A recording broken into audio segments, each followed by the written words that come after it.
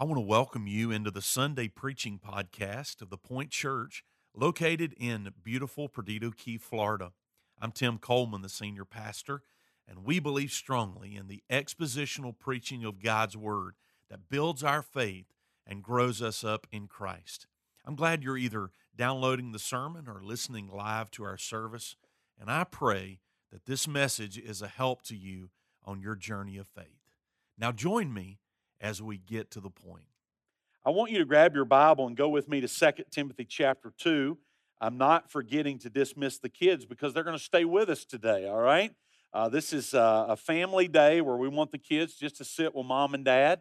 And I want to say to all the kiddos, mom and dad, if you have a pen and a piece of paper or something, would you give that to them? And I want to give them a challenge as I preach this message today to identify 4 words that begin with the letter W, okay?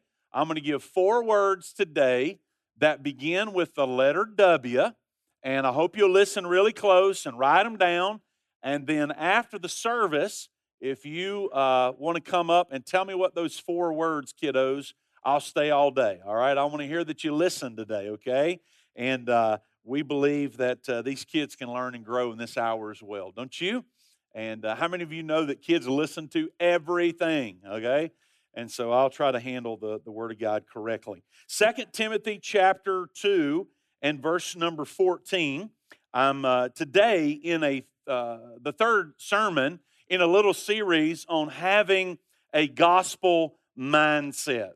So I ask you, how you been doing this week? How you been doing this week with your mind, with your thoughts? How many of you just would say, Pastor, this week I have experienced spiritual warfare in my mind and trying to keep my mind in the right place. I've got good news and I got bad news. The good news is that God is going to help us through it. The bad news is that's never going to change, okay? Because the Christian life is not a sprint, it's a marathon. And so we're talking about keeping our minds right, keeping our minds conditioned for the gospel, to think about what we already know. Now, I want you to think about this quote up on the screen by Robert Yarborough. He said, often people do not require new information so much as fresh exposure to what they've already learned. Now, I meditated on that in my office this week, and here's the thought I had. I love studying the Bible. I love, like taking a passage like we have today and digging through it and drilling down deep and maybe finding a word that I can go back and study historically in the original language that might fit into history or context. How many know that can be exciting, right? When you find something new and something fresh, I love to study the Bible. And that is certainly a very good thing. But I want to pause for just a minute and challenge you and say that I believe that the Christian life is probably, for us, more about what we already know than what we're going to discover. In other words, we need to constantly be reminded of the gospel of Jesus Christ. How that Christ died for our sins. He hung on the cross. He shed His blood. He took the wrath of God upon Himself on the tree so that we could be forgiven, redeemed, and have eternal life. That's something we need to remind ourselves of every day. Hear me, friends, there's not going to be a new, cool story that's any better than that. Christ died for our sins. Remind yourself of that. Remind yourself of the truth that no matter what you're going through in your life, that the Lord is always with us. That He will never leave us or forsake us. Now, there may be times when our mind and our body tells us, God, where are you? Or why am I going through this? And we get in those seasons, we go back to the truth of the Scripture of what we already know that God has said. I will never leave you or forsake you. Paul is challenging Timothy here. Timothy, you're going to always have this battle. You've got to always work at it. You've got to keep your mind focused on the gospel of Jesus Christ. Look at verse number 7. We saw a couple of weeks ago, he told Timothy, think over what I say. and the Lord will give you understanding in everything. Last week, we were in verses 8 through 13. A strong reminder. Timothy, go back to the gospel. Jesus died. He rose from the grave. When he rose from the grave, he is Jesus Christ the Messiah. He is Lord. That is the essence of the gospel. And when you believe on the Lord Jesus Christ and you enter into a season of suffering, as a Christian, you know that God has not forgotten about you, but He has you right where He wants you. And you're going through that season of suffering in His divine providence, in His divine will, and often on the other end or through our suffering, there's someone else's salvation. That God chooses in His eternal redemptive plan to use us as we suffer well, as we go through things, to actually bring someone to salvation. Paul says, I've got these chains on my arms. I'm bound up, not because I'm a criminal, I've done anything illegal, but simply because I have declared the gospel of Jesus Christ. And he finishes up in verse 11, 12, and 13. If we die with Him, we will live with Him. If we endure, we will reign with Him. If we deny Him, He will also deny us. What a terrible thing that will be to experience on Judgment Day. But verse 13, as we landed last week, he reminded us that when we are spiritually out of gas, when we're spiritually, the breath is out of us, when we feel faithless, God is always faithful.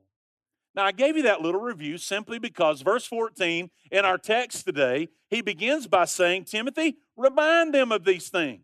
Remind them. Remind them of what? Everything I just read to you in verses 8 through 13. And so there's this gentle reminder, a fresh exposure of what we've already learned. Now, he pivots in the last half of this verse by just moving from straight reminders to now giving us warnings. How many of you have found in your life that warnings, those bells and whistles, those red flashing lights, the sirens that go off in your head, of a reminder of something that you've been told is very valuable? Now, when I was growing up, my mom was right over here. Mom and Daddy told me about those things on the wall. They're very important to use, to plug things into, but they're not good to stick your finger in. Kids, listen to me. They're not to stick a fork in and to see what happens, or the screwdriver, okay? Don't do it. Don't do it. Tim, stay away from that. Don't do that because bad things will happen. And that's a warning, right? So when I walk up to it and I look at it, I'm kind of scared of it, and I don't want to touch it the wrong way. How about the hot stove, okay? That stove is hot. Don't touch it. If you touch it, you're going to get burned. Now, how many of you in the house of God today would confess when you were a kid that you would walk over and maybe just stick a finger on it to see what it was like? Okay. All the teenagers are raising their hands right now because they don't listen to anything their mom and daddy said. I'm kidding. I'm only kidding. It's a warning, right? But with those warnings, there is curiosity. In that moment when you're about to do something, it's good to have a thought in your mind to where those red lights and those sirens go off that keeps you from going the wrong direction. Now, that's what Paul pivots to, and I want to give you, here we go, kids, 4 words, 4 warnings in this text about keeping a gospel mindset. Number 1, I want you to see in verse number 14, there is a warning about our words. A warning about our words. Timothy, charge them before God not to quarrel about words, which does no good, but only ruins the hearers. Timothy, charge them.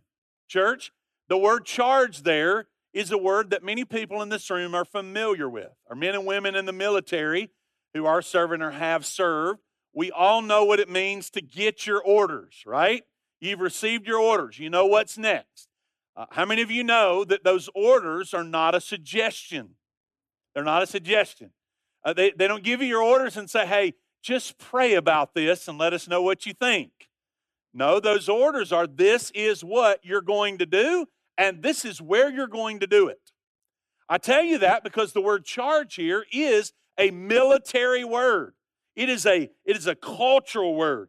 That this charge is a charge before God. Charge them before God. Just let me make an obvious statement here, if I may. I remind you that every person is accountable to God. We're all accountable. We are accountable to our Creator. We will give an account for our life. It doesn't matter who the person is or what they think, what their theological position is, or what their geography is, where they may live. Every person is accountable to God. Timothy, charge them and remind them that this charge is not just coming from old Paul, and it's not just coming from you as the pastor. It's coming to them from God Almighty. Here's the charge. Here's the order. Do not quarrel about words. Words. Words matter. Words matter. And sometimes our words can be used to edify, to encourage, to build one another up. Sometimes our words can cause division. Our words can drive people away. Paul knew that it would be easy in a group of people, even Christian people, it would be easy for there to be disputes, which are not good. Disputes are not good, he says, for the church. It's not good. They're not good for the body. Sometimes people in and around the church, and we all can be guilty of this, we have a tendency at times to want to win the argument. Maybe we want to sound a little bit smarter. Maybe we want to present ourselves as more read. Unfortunately, there's some people that are sometimes wrong but never in doubt with their words. I know what I know. I figured it out. It's settled in my mind. Therefore, I'm right and you're wrong. Now, when we talk about discussion, debate, Bible study, conversation, I want to give it to you kind of this way. When we talk about theological things among pastors and so forth, we talk about it like this. There are some tier 1 things, and I'll give you 3 tiers here, all right? Tier 1, tier 2, tier 3. There are some tier 1 things that we would call non-negotiable. Jesus Christ is the Son of God. Jesus Christ is God. Jesus Christ is born of a virgin. The blood atonement is the only way that we are forgiven of our sins. We believe in the substitutionary atonement, that Christ died in our place on the cross. We believe that the Bible is the inspired, infallible, inerrant Word of God. We call those like tier 1 issues. In other words, we're not going to sit around and debate, okay? Here at church, we're not going to sit around and debate over whether or not Jesus Christ is Lord. Now, we certainly are open to those that are inquisitive and those that are asking questions, and we want to help them understand the Scripture. But even when you're talking about the basic tenet of our faith, that Jesus Christ is Lord, it simply comes down to, do you believe the Bible or not?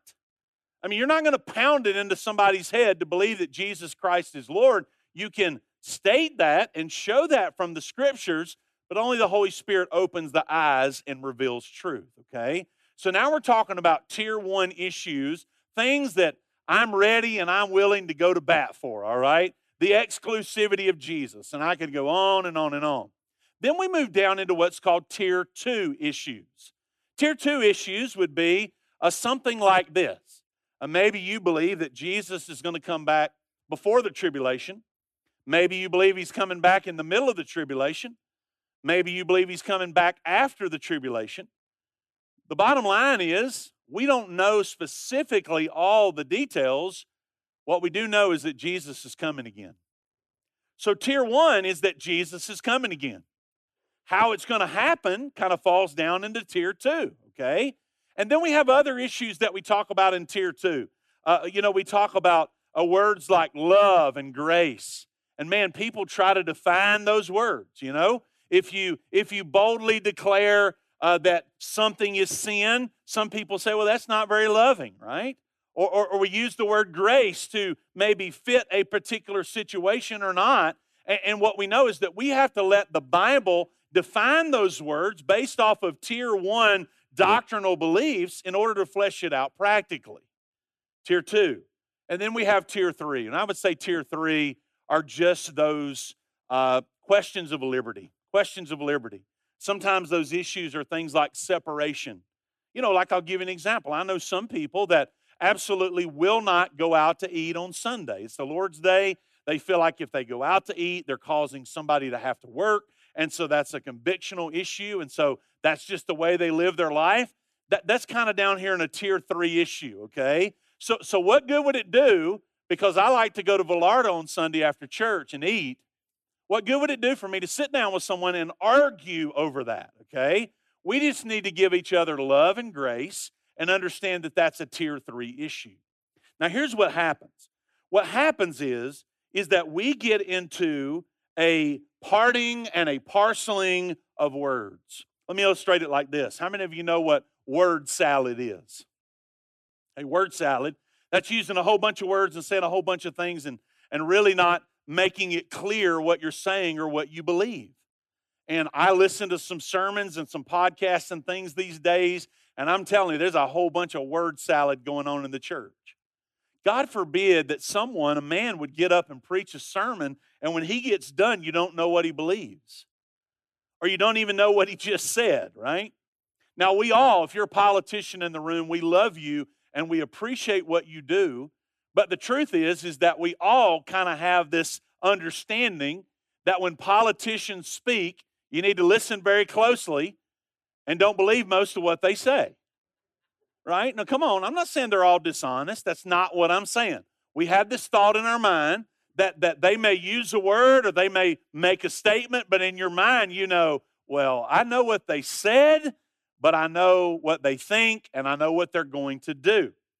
God forbid that would be an accusation hurled at someone who stands and handles the Word of God. We're going to get into that in just a minute. A play on words, arguing about words. Because when we don't have clarity in our words, Paul says this, it is not edifying to the body of Christ. You and I are called to encourage and to lift one another up, to edify one another. But when we get in disputes and quarrels about words, he says at the end of verse number 14, it only leads to ruins. It ruins the hearers. And the word there is a word of tearing down a building or destroying some type of structure. It is destructive. And so the challenge here is that for you and I to guard our words, and then there's a challenge for the leaders in the church to be careful and watchful about the words. I want you to know that as leaders in our church, that we try our best to be observant, to say, hey, is there something being taught? Is there something being said? To address that so there are no casualties from words. Words matter. Kids, you got that word written down? The first word is the word words. Now let me show you one more place where Paul shows us how important this matter is to him. Titus chapter 3 and verse number 10. As for a person who stirs up division, after warning him once and then twice, have nothing more to do with him. Knowing that such a person is warped and sinful, he is self-condemned. I love what R.W. Ward said. He said, in the end, disputing about words seeks not the victory of truth, but the victory of the speaker. Now, what do we seek as Christians? We seek the aletheia. We seek the truth. Christians, please, I say this to my own self today. The goal in our life is not to run over someone and win an argument. The goal in our life is to seek and to speak truth. Truth. Even in our relationships in the church. The second thing, not only a warning here about our words, but notice in verse number 15, there's a warning about our work for the Lord. Notice what Paul said. Do your best to present yourself to God as one approved, a worker who has no need to be ashamed, rightly handling the word of truth. Now, I memorized this verse when I was a kid in Awana. It's the key verse or the theme verse for Awana. And I memorized it, of course, in the King's English, in the King James Version, about a worker that needs to be approved, rightly handling, right dividing the word of truth. Paul says something very important here about our work, that our work is a presentation to God. Now watch, even when I stand up here today, as I prayed at 4:22 this morning, I started praying, Lord, I need you to empty me out. I need you to empty me out. I need you to cleanse my hands and purify my heart. God, that's what I want in my life right now. I'm asking you to do that. I'm asking you to clear my mind.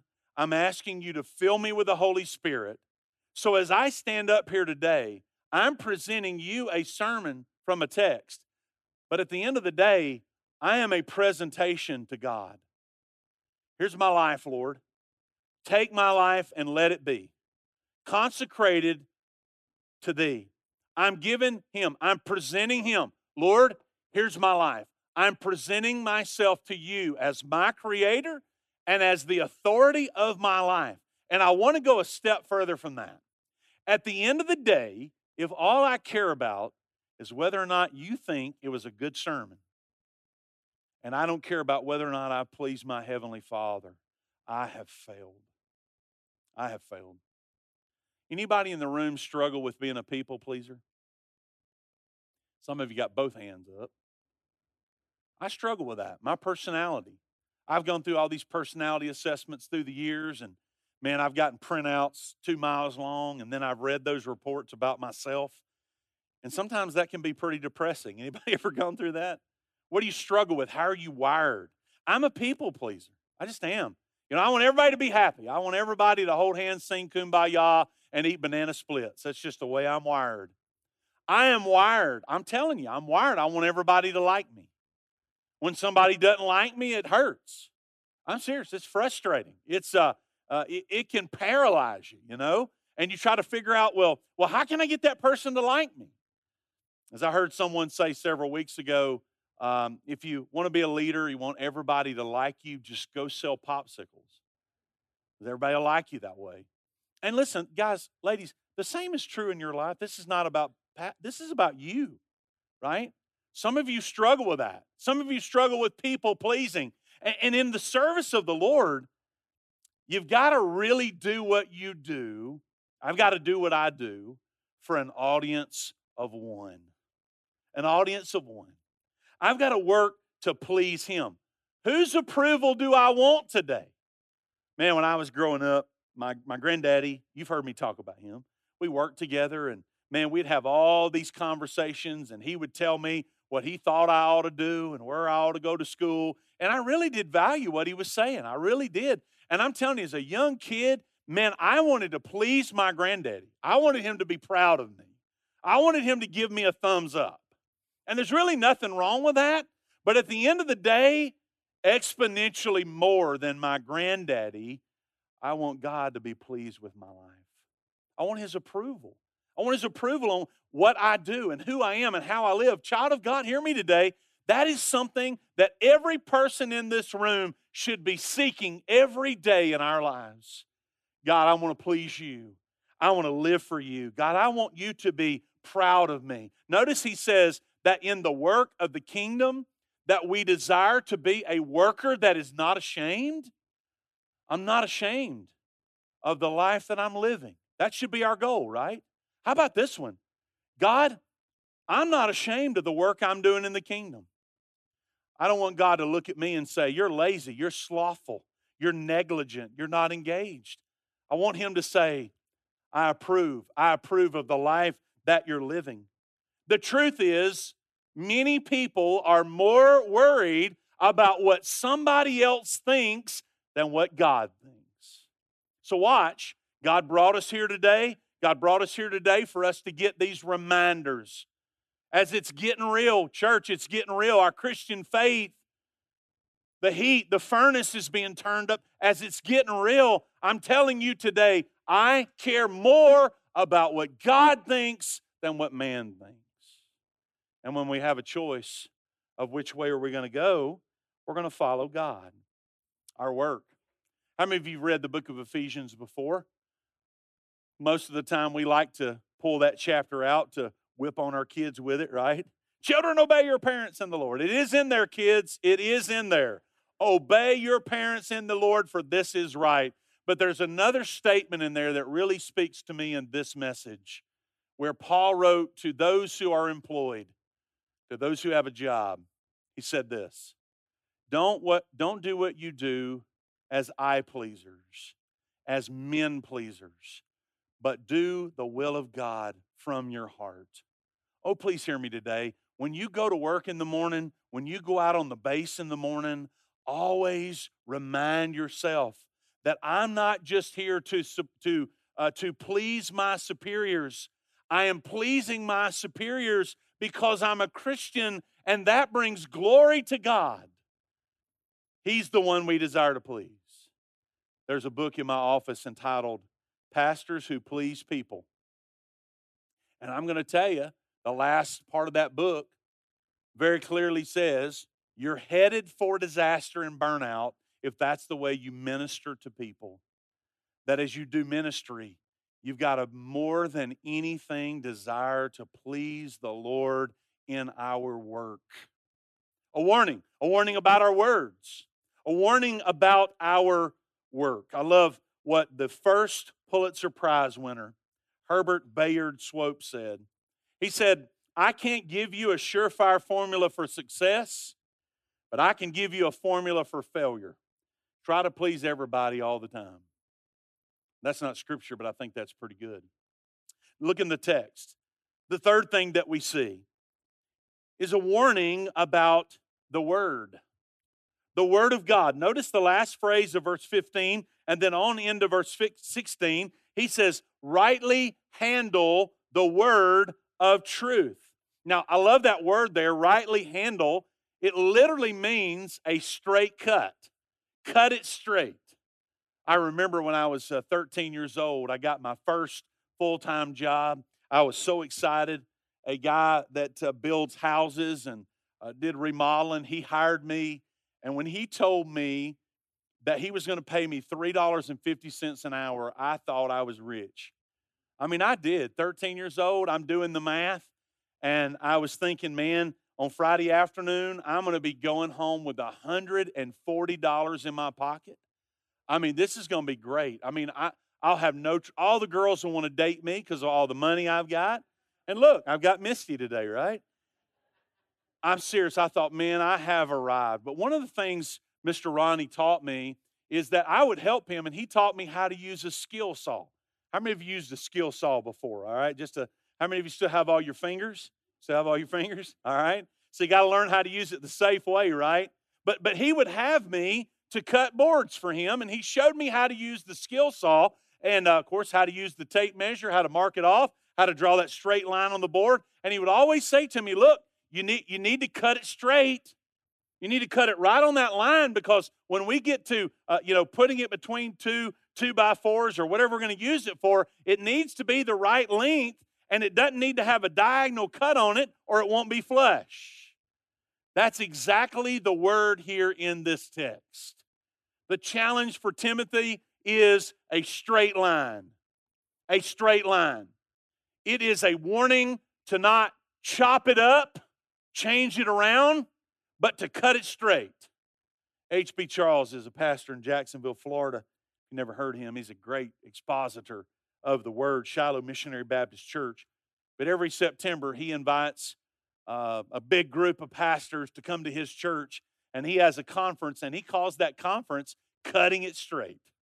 Cutting it straight. And he bases it off of this text here in 2 Timothy chapter 2 and verse number 15. Please hear me. You hear me say this often, but I need to say it again. We are living in a day where we need men of God, evangelists, pastors to stand up and preach the Word of God. I celebrate everyone that does. I'm not the only one doing it in this town. I'm not the only one preaching the truth. And the ones that are, they're my friends. And I'm cheering them on. And I'm trying to learn from them. We're in a day today where the Word of God is being twisted and watered down, and people are trying to change it up. But God is just calling us back in our minds to say, no. No, we must cut it straight. We must stick with the Scriptures. Please, I beg you, settle that in your heart. Settle that in your heart. What do we need today? We need food for our souls. In this crazy, chaotic day and world, we need the Word. The warning here is to get away from the Word. It so easily happens. Notice verse number 16. Avoid pointless, worthless, irreverent babble. You didn't know that blah, blah, blah, blah, blah was in the Bible, did you? There it is right there. Babble. Chatter. Chatter. Avoid it. Stay away from it. Why? It's serious. Look, we shouldn't coddle it, accept it, or approve it. Why? Because it will lead people into more and more ungodliness. People sit around and try to deconstruct the Bible. Our daughter Rebecca's here this week and visiting with us, and we were talking about this the other day. People just sit around and try to deconstruct the Bible. Look, it's good to ask questions. Don't misconstrue what I'm saying. It's good to ask questions. It's good to sit down and help people understand the truth. But that's not what I'm talking about today. People are trying to pick apart, discredit. They might as well take a pair of scissors and cut certain pages out of the Bible. There are people who call themselves preachers that say, oh, that's not relevant today. Oh, we shouldn't watch that. Oh, we don't have to listen to that. And they're deconstructing the Scriptures. Now hear me. When we read through the Bible, there are descriptive and prescriptive things that we see. In other words, in the Bible, we read narratives. We call those things descriptive. It's something that happened. And we have to be careful when we read descriptive passages that we don't try to build church doctrine over something that happened in a moment. We call those passages descriptive. And then there are passages that are prescriptive. Those are the things that should happen. The descriptive things are good. The prescriptive things are good. What we have today primarily are people today who want to take the things that should happen and say they shouldn't happen and discredit the Scriptures. And friends, when we do that, there's collateral damage. There are people that fall away. That's what the text says. More and more people will fall into ungodliness. More and more people will fall away from the truth. And notice verse 17, their talk will spread like gangrene.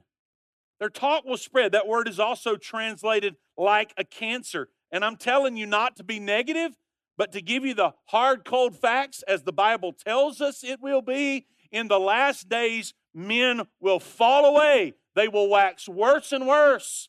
And people who are in and around the church, they'll run off. And they'll find them teachers who have itching ears, who tell them what they want to hear.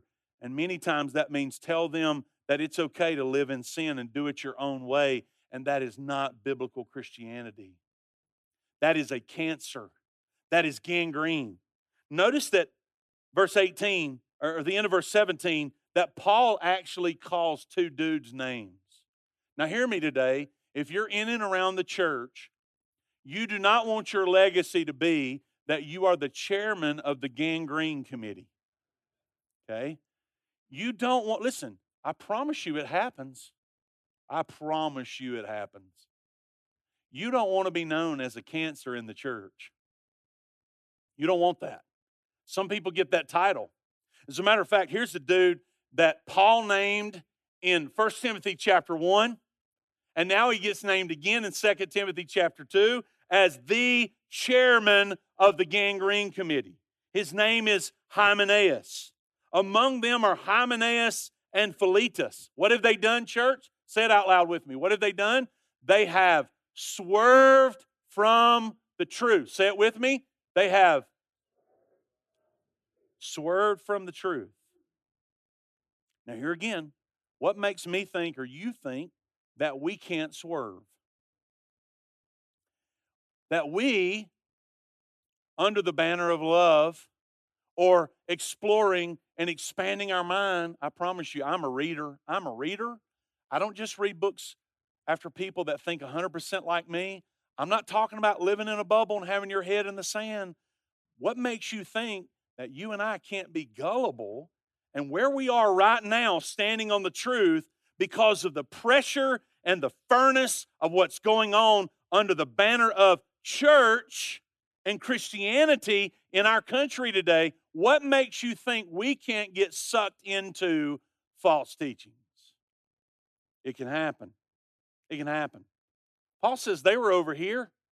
Notice if you swerve, at one time you were on the right road, at least that's what it implies to me, that they were around the truth, they heard the truth, but they swerved away from it.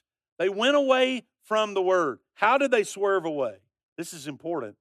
They were trying to teach that the resurrection has already happened. And they're upsetting the faith of some. Now, I want you to look in your Bible. Put your eyes down there, will you? Or up on the screen. So these guys are saying, the resurrection has already happened. What does that mean? Well, we know that the resurrection did happen. The resurrection of Jesus Christ. On the third day, he rose from the grave. That's not what Paul is referencing here. Remember these early church Christians? They, in Thessalonica and even in Corinth, they're wondering about the future. I mean, this Christianity thing is fresh to them, right? Jesus dying, being buried, rose again, middle 30s. Now we're in the mid 50s in Corinthians, and here we're into, we get into the 60s, and these young Christians who don't have a canon of Scripture are wondering, what about my mom and dad? What about when I die? And the early apostles are saying, hey, here's our hope. Our hope is Jesus is coming again. There's a future resurrection where the graves are going to open up, and those who are alive here on earth, we're all going to be caught up in the clouds to meet the Lord in the air, and so will we ever be with the Lord, and that is our hope. Now imagine a young, tender Christian or someone who is hearing the gospel, hearing the words, no, that's not going to happen. That's not going to happen. It would be easy for them to lose heart and to lose hope. That's why God, I believe, designed for the church of the living God to get together every week, even multiple times a week, for us to come together and be reminded that when you've got bells and whistles and red flashing lights going off in your brain to quit or to give up, that God brings us back together to say, no, I'm not giving up because my hope is in the Lord and my hope is in the Word of God. That's where my hope is today. I promise you, my hope is not in our government. My hope is not in my bank account. My hope is not in this world. My hope is in Jesus Christ. And I don't care what kind of book comes out this month from Dr. Picklesheimer that says, well, the resurrection really didn't happen, or the Word of God is not true. I will ignore that and move forward knowing that my hope is in the Word of God. And I'm going to stay right in it until the trumpet sounds. Amen? Let me finish up. So the 3 W's, kiddos, our words, our work, and the Word of God. Last W in verse number 19. He gives a warning about our walk. But God's firm foundation stands. It stands. Is your life today standing on the Word of God? Is it the foundation of your life? Is your life standing on the foundation of our Creator? Paul said it bears His seal. Remember, in this time, they would have understood the seal to be like the king dipping his ring in some ink and stamping a document that made it official. Someone would look at that document and say, yep, that's from the king. That's from the man in charge. Paul is saying there is a seal from God on the foundation on which we stand. Here it is. The Lord knows those who are His. Now, as I stand up here today as a pastor, I don't have special ESP or I don't have special pastoral goggles to put on and look around the room and, yep, save, lost, save, they lost. Honestly, I don't know if you're saved or lost. I don't. And let's be honest, again, there's some pastors who'll be up preaching today. Unfortunately, the Lord's going to say, "Depart from me, I never knew you." It's hard for us to wrap our brain around that, right? I mean, like, really? Somebody that's preaching today is not saved? At least that's what the Bible says. But though we don't really know, Paul reminds us here there's one that does know. The Lord knows who are his. Could you just feel that for a minute? I'm almost done. Could you just feel that for a minute? That the Lord knows who are his. That you belong to the Lord. You're his child. He loves you. He loves you. And you bear his name. Now, today I could say, well, I'm an Arrowwood. This is Josh Arrowwood and Andrew right here. My name's Arrowwood. I'm an Arrowwood. And you know what? I have no proof of that. I wasn't born in your family. You didn't adopt me. I could call myself Arrowwood, but I'm not an Arrowwood. I'm a Coleman and always will be a Coleman. How many people today say, I'm a Christian? I'm a Christian. If you say that, boy, I hope that you are. I hope you know the Lord. The Lord knows you and you know him. And y'all just got this sweet fellowship together because we bear his name. We bear his name. And in our walk, when you go to your work tomorrow, I hope the people that are around you know that you're a Christian. But secondly, I hope you live like it. I hope you act like it. I hope you talk like it.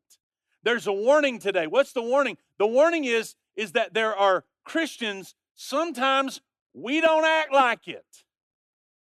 And when we do that, we bring shame to the name of our Lord.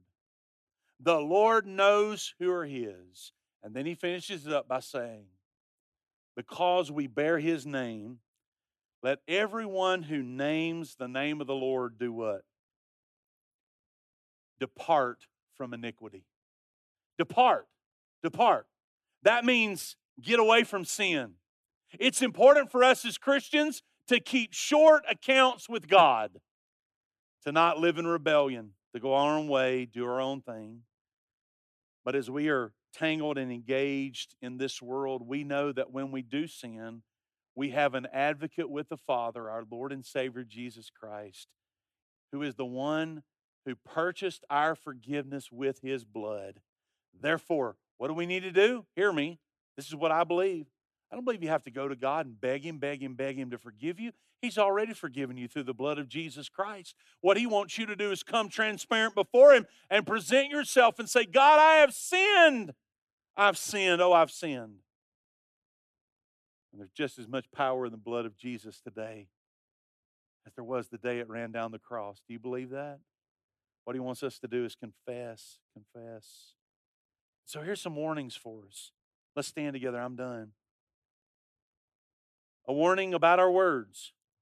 Someone came to me after the first service today and said, Pastor, if anybody needed that sermon today, it was me. I'm a people pleaser. Somebody else came to me today after the service and said, Pastor, I needed that because I'm going to tell you, my words last night weren't very good with somebody. How many of you can relate to that? Our cruddy flesh gets us in a mess. There's a warning. How many of you are thankful for the Holy Spirit when you get in those moments? That still small voice that says, don't do it. Don't do it. We need to listen to that voice in our words, in our work. Do what we do for the Lord, not unto men, but unto the Lord. In the word, in the way we handle it, in the way we live by it, and then in our walk, the way we live our life day by day to bring glory to the Lord. Would you bow your head with me?